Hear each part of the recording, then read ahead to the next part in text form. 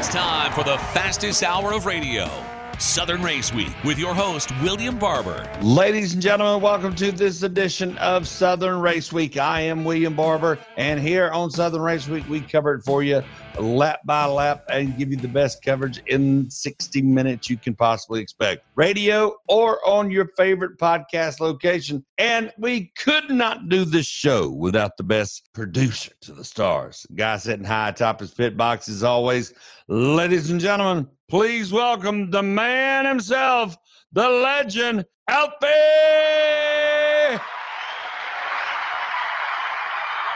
Thank you, William Barber. Glad to be back with you again this week. That's right, the podcast, which is available as always on iHeartRadio, Spotify, SoundCloud, iTunes, and it's available every Monday morning. Make sure you get up there and grab it if you miss out on anything, or if you want to hear any of the past interviews and programs, that we have all of that available for you by the Southern Race Week podcast on iTunes, iHeartRadio, Spotify, SoundCloud. If you like and follow or subscribe, that as soon as the new episode is posted up, you get a notification about it. That's how I like it. See, because then it's like, boop, there it is. Oh, I can listen to it. Okay, goodness gracious. I can let my wife hear it again and again, over and over again. Yeah. All right, let's get to it. Go to the podcast.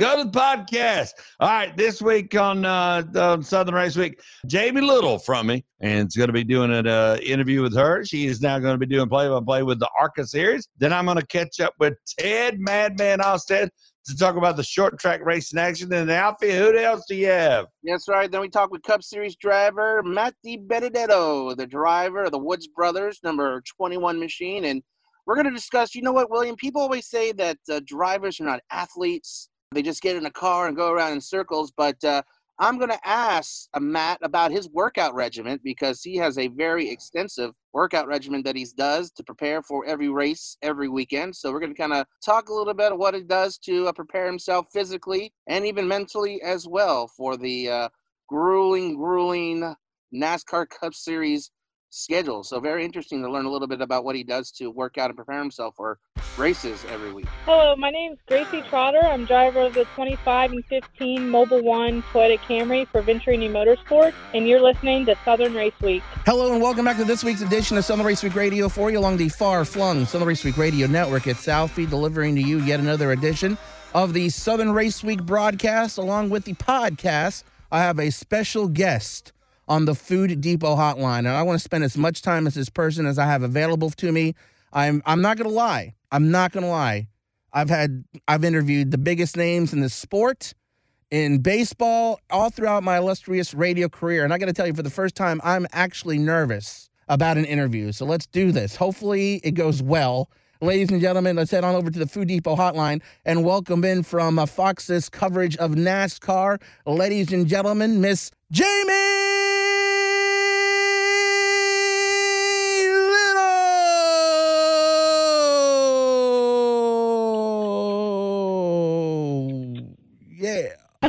That was awesome. I am a big fan of yours. I've admired your career. I've watched you ever since you started back on the other network that you started at, and then you transferred over to Fox Television to help them with their NASCAR coverage. How did the motorsports bug bite you? It's a long story, but I was just a tomboy. I grew up in Lake Tahoe, so outdoors. I loved everything with a motor for some reason. I just loved it. I loved the smell. I loved riding a dirt bike. I just loved it. And when I became a teenager, I met a guy who raced dirt bikes, and I just thought, man, this is really cool. And I hung out with him and his buddies, and I learned to ride dirt bikes for real, and I just loved it. And when I was about 18, I was trying to figure out what I was going to do with my life. Do I go to college? What do I do? And it dawned on me at some point that, you know what, there are no women talking about this sport like I love it. You know, there's got to be other females that like it, and why not me? Why can't I be the one bringing these stories to those fans? And I went up to a guy with an ESPN microphone and said, hey, this is what I want to do. How do I get into it? And he's like, I'm freelance. You can come along, learn the ropes with me if you want, help me out.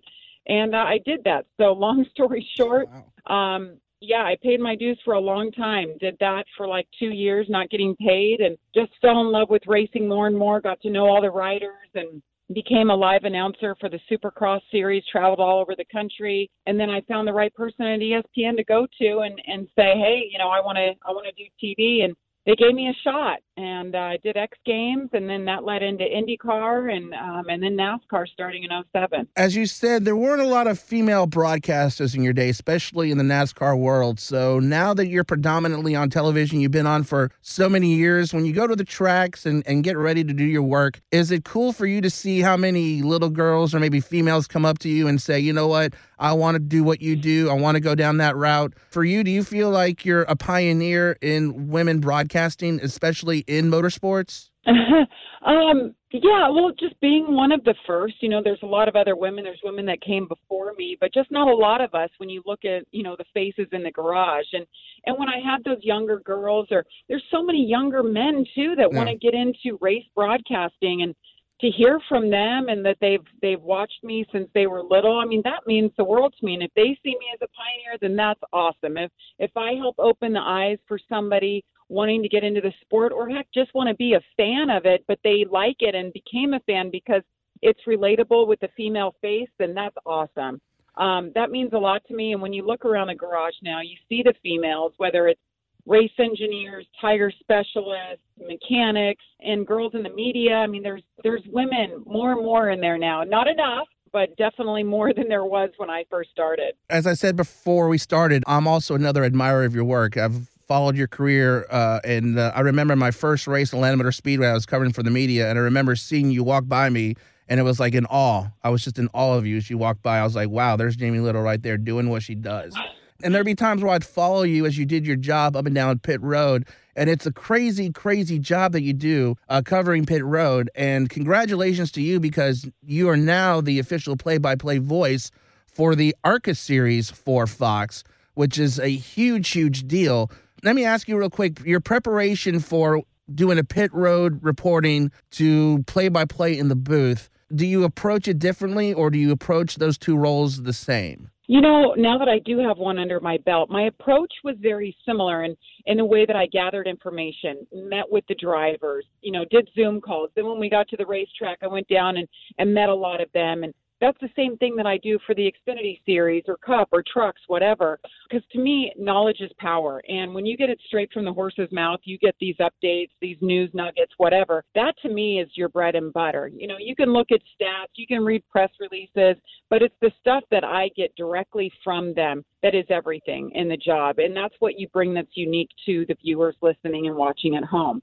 So my approach was very similar, but once you're in the booth, it is a totally different feel. You're calling the whole race. You're not just monitoring your certain drivers. You need to know something on everyone. You need to be able to have that conversation with Phil Parsons, who's next to me, and Chase Briscoe was in the booth as well. So to spread that information together, if I bring something up on a driver, I don't want to just be reporting on it. I need to open that conversation up to them and let them talk about the expertise, what they know of that driver and what they're thinking and feeling. So there's definitely nuances. I think the booth, the biggest thing that's different is, you're the air traffic controller.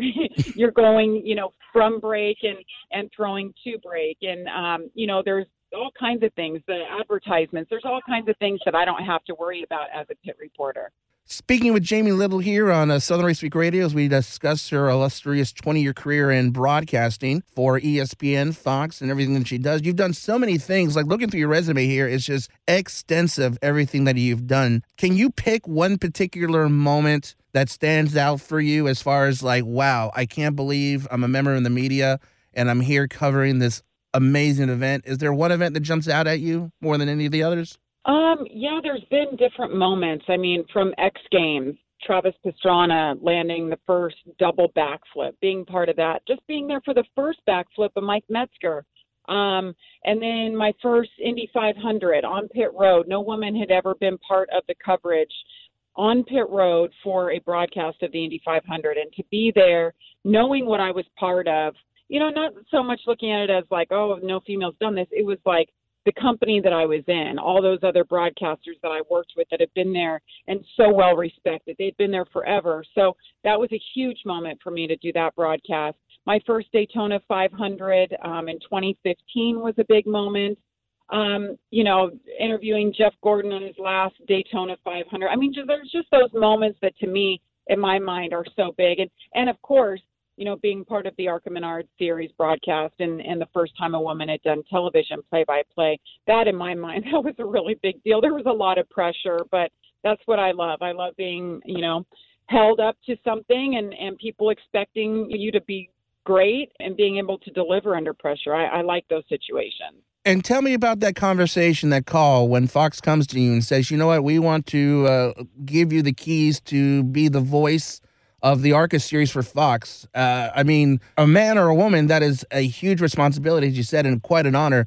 So for you to gain this recognition, does it show you the appreciation that Fox has for all the work that you've done for them and giving you this opportunity? Because they could have given it to anybody, but to give it to you, that's quite an opportunity for you personally.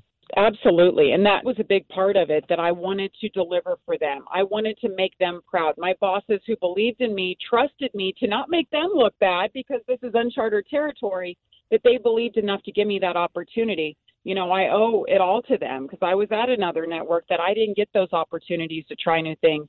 And Fox, every time I've come to them and said I wanted to do something, they let me do it. They let me try, and they do that with all their talent, that it really helps you grow. If there's something that you don't know if you're good at and you really want to try it, I mean, they'll give you a chance, and the only way to do it is on national TV. So it's taking a big risk. So I really wanted to deliver for them in particular. And, I always say the analogy is, if it wasn't for Bobby Rahal, Danica Patrick wouldn't be Danica Patrick. She had the skill set. She had the talent to drive a race car. But until you get the opportunity to shine in good equipment, like for me, to shine on national TV, to show what I can do, then nobody knows that you're capable of it. So I feel like it was the same opportunity, and I'm very thankful. And I hope that it opens more doors for other women that are out there wanting to do the same thing. Now, I follow you on social media, and I got to tell you, I would love to hire you as my bodyguard. I mean, seriously, you are constantly working out, keeping yourself in shape. Tell me about your workout regimen. Is it changed from season to the off season to now you're in the middle of a season? How often do you work out? It's harder for sure when you're on the road, especially Daytona. The last 2 weeks of Daytona, I hardly worked out because I'm at the track running around the whole time. The last thing you want to do is go work out. But yes, in the winter in Indianapolis, it's so darn cold. I don't do my traditional sandbag workouts as much because I don't want to work out seeing my breath. It's just too cold. But I've been doing something called Orange Theory. But I'm all about high intensity interval training. So your heart rate's up high, you're lifting weights, and you're doing cardio at the same time. But sandbags are my thing. So that's what you're referring to on social media. Every so often I'll post my workout because people are they're so intrigued by it because it's easy to get a sandbag and work out anywhere. And you could take it on the road with you and buy some $5 sand and fill it up. You can do a whole workout and it's amazing. I swear by it. I've done it for like 3 years now. Well, if our listeners want to follow you on social media, because I do follow you on Twitter, and it's a lot of fun to follow you. You have some great information, great tweets going out there. If they want to follow you, how can they do that? You can follow me at Jamie Little TV. That's on Twitter and Instagram. Hey everyone, it's Jeb Burton, driver number 10, Nutrien Solutions Chevrolet, and you're listening to Southern Race Week. All right, everyone, welcome back to this edition of Southern Race Week right here on your great racing station. As always, we like to head on over to the Atlanta Motor Speedway break room / the conference room and president of everything that anybody else doesn't have to do. He'll pick up the ball and run with it. Ladies and gentlemen, please welcome to the short track hotline none other than Ted Austin. Wow. Yeah. Yeah, man. I didn't realize I had that many fans. You do, man. You do. People are, people say, I'm measured by the number of likes I got on a post on Instagram. Bull crap. You're measured by your applause. You're measured by your applause. Yeah. I'm more used to if you ever played that Super Chex hockey game like you see at the arcades. There, I'm dating myself, aren't I? At the old arcades. Yep. It used to have that boo. Used to have that boo button, Yeah, boo. That would be more appropriate, I think. Let's talk about last weekend's events. I mean, the racing and the short track action is starting to kick up. Last weekend, what was the top story of the racing series? Well, the doubleheader up in South Carolina with the Extreme Dirt Car Series is what headlined last weekend's racing action on Lakeview Motor Speedway. Hosted the Extreme Dirt Series. Ross Bales collected the money in the checkered flag there. The very next night, he was over at Cherokee Speedway up in Gaffney, South Carolina for the Frostbite 40. Ross Bales, though, ran into a juggernaut at the Cherokee Speedway. The man who dominates whenever he's there, the man who's the man to beat whenever you go super late model racing up at Cherokee, and that is, of course, Smokey Chris Madden. He dominated as he usually does there, as he has for so many years at Cherokee Speedway. But Chris Madden walked away. Bales had to settle for second at the Frostbite 40. Kyle Strickler was third after sitting on the pole. Adam Yarborough and Stuart Friesen rounded out your first five. So with the Frostbite 40 up at Cherokee, it officially starts the racing season here in upper North Georgia, as well as South Carolina and the Southeast. Don't forget, folks, now here on Southern Race Week, not only on the radio, but at your favorite podcast location, whether you're looking for us on iTunes, Spotify, or on the iHeartRadio app, we're here for you. And this is Ted Alstead. If this is your first time of joining in with us, let me ask you, Ted, the big racing action is going to kick up with a little bit of asphalt stuff in the horizon. Let's kick it off like Five Flags Speedway and Cochran and a whole lot more, right? Yep, Timmy down at Five Flags Speedway this weekend coming up has the ARCA Menard Series. They just competed down at Daytona International Speedway. They were down at New Smyrna Speedway, but they're coming to Five Flags Speedway for the Pensacola 200. That takes place this weekend. If you want to see those cars and stars at Five Flags Speedway, you got to buy a ticket this weekend. It's going to be a great show. Tim always does a good job down there, and with the ARCA Menard Series, with those full-bodied cars, it'll be a cool show to see. So that's a ticket that you're going to want to get. Montgomery Motor Speedway has the Hunt for the Bear 57th Annual Alabama 200 taking place on March 5th and 6th. So Stan Narrison and his staff over there are looking forward to getting their season kicked off. And then, of course, South Alabama Motor Speedway has the Rattler and the opener for the Southern Super Series on March 12, 13, and 14. So not only is the dirt side of things getting going, but so is the asphalt side of things as short track racing fires up with fans in the stands, I might add, for 2021. Now, if you've been living under a rock and the name Stan Narrison doesn't come to the top of your head there, you've been living under a rock for a long time, because now a track that Stan was so well known for, I hear, that's been closed for a while. Stan was so well known for running it for so many years. It is maybe coming back running some Legends races with Lanier Speedway. Tell me about that. That's right. It hasn't been closed. It's just not been used as what it has been used so greatly in the past for. Correct. But yeah, the deal is just about done. The ink isn't on the paper yet, but it's going to be here in the next few days. But Lanier Speedway is going to reopen here in July. They're going to run 4 Legends car and Bandolero car events. It's going to be part of the Thursday Thunder Racing Series.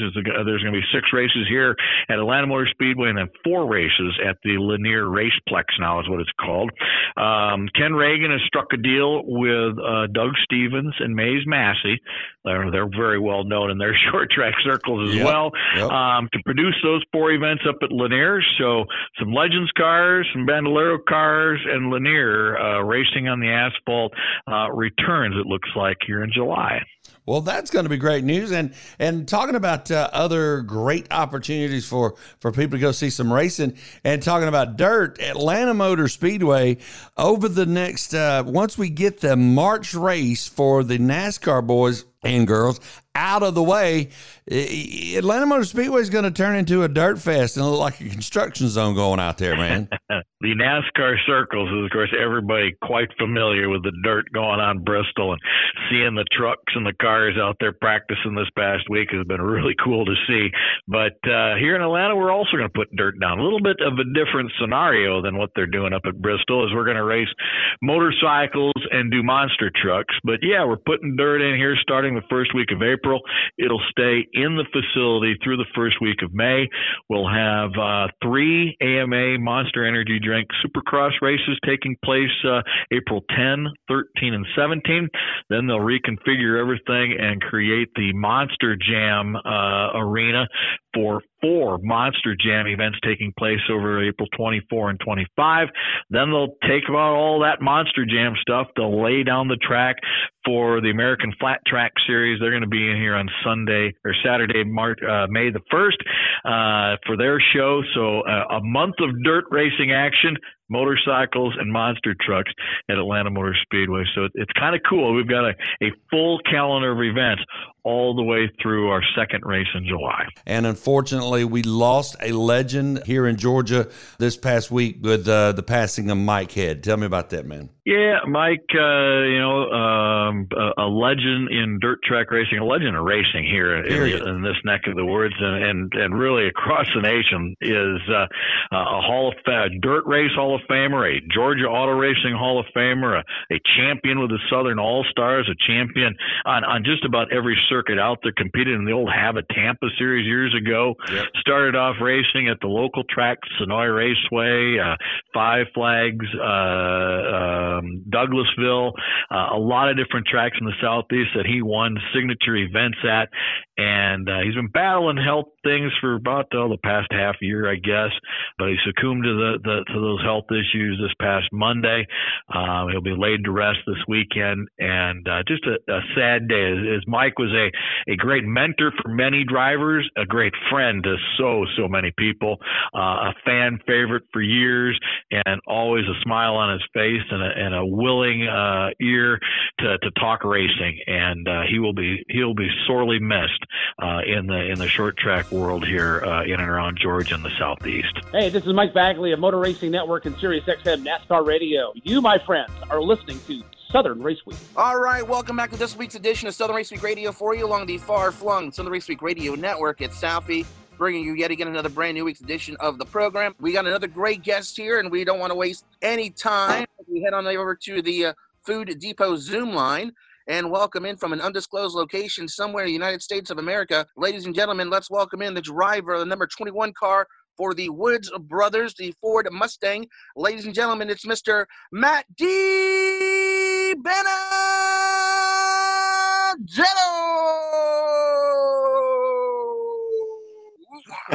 Quite the intro. Hey, when we have a big deal guest on, we want to make sure we welcome him in at a big deal style, Mr. D. Benedetto. We appreciate the time you're giving us here to join us this week on Southern Race Week Radio. This is your third appearance on our programs, and congratulations. You have now earned the honor of friend of the show. So congratulations. You'll receive a trophy and a certificate in the mail within the next few weeks. So congratulations, sir. Quite an honor for you. Let's get into let's get into the meat and potatoes of this thing here. Before we get talking about the season and everything, I've gone to a lot of races. I've seen a lot of driver intros. They seem to always have, generic music for all the drivers to come out. Every now and then you have a race that I think you guys get to pick your walkout music. But, I've gone to a lot of baseball games where I see a lot of walk-up songs for different players. If you had the opportunity to pick your song to come out to when you're being announced for a race, do you have a song that you would like to have your walk-up theme be? At Bristol in 2019, when we almost won that night race in the 95 car, we chose our intro song, and I actually chose the theme song from Rocky movie. So the Rocky theme song, that was perfect. I feel like it's very fitting to my entire career and my career path and the struggles I've gone through, and some of the defeat and the tough battles and all that. And then we go out there that night and lead all the way until the very end of that thing and get a little damage from Ryan Newman. And we end up finishing second, and coming that close was so painful. So I think it was just fitting for my career and the battles I've endured and overcame a lot, and been really lucky to get to where I am. Bringing up that race, that's really awesome, because I think that was the race where I think a lot of fans got introduced to who Matt DiBenedetto was, because they saw the emotion. I think a lot of people were cheering for you, even though they didn't know who you were. Since then, seeing the fan base that has grown more and more for you as your career has grown. How do you feel about that race kind of opening the door to this new fan base of people who probably didn't know who you were before that race? Yeah, man, that was really special. Coming that close to the win and seeing the fans' reaction, how much they were pulling for us, like absolutely broke me down. It was just an amazing, crazy moment where I didn't know what to feel, and but it was a turning point for my career also. So although it still eats me alive that we lost that race, it changed the trajectory of the rest of my career. The fans, their reaction, their support, gaining that support from so many people, and then getting the opportunity to drive for the Wood Brothers. After that, that day changed my life. Speaking with Matt DiBenedetto here, driver of the number 21 car for the Woods Brothers. And speaking of the Woods Brothers, you've been with them for now the last few years. You guys have getting the season underway here. So far, with the few events that you have under your belt so far, how do you feel the team is doing and progressing as you guys have started from Speed Weeks up to now? I think obviously Daytona 500 was tough for us. That stuff can happen. We had a really fast car, and then we got wiped out early, so that was disappointing. But our weakest point in our program is the road courses. We're missing something there, and we're working really hard on it together as a team because we're really fast on super speedways, short tracks, and intermediates. We're a very well-rounded team now. I don't think we're quite a race-winning car. Hopefully we make some improvements and we can have a shot at it. But other than that, go in there with some good expectations to race smart and come out with a good finish. Now, one thing I've learned from interviewing a lot of you drivers is you guys are athletes. And there's a lot of people out there who still come under that scrutiny of, they're not athletes. They just get in a car and they drive around in circles. But can you tell me what kind of workout regimen you go through to prepare yourself every week to get into the car and go to all these races that you're in these for hours on end, sweating and in these hot temperatures? Yeah, honestly, what's helped me the most is you have to be in good, physical shape. You have to be healthy. You need to eat well. You got to be very well hydrated. All these things to be prepared for what your body goes through in that 3.5 hour window inside the race car. And I shared it, on my social media just after the Clash race on the road course.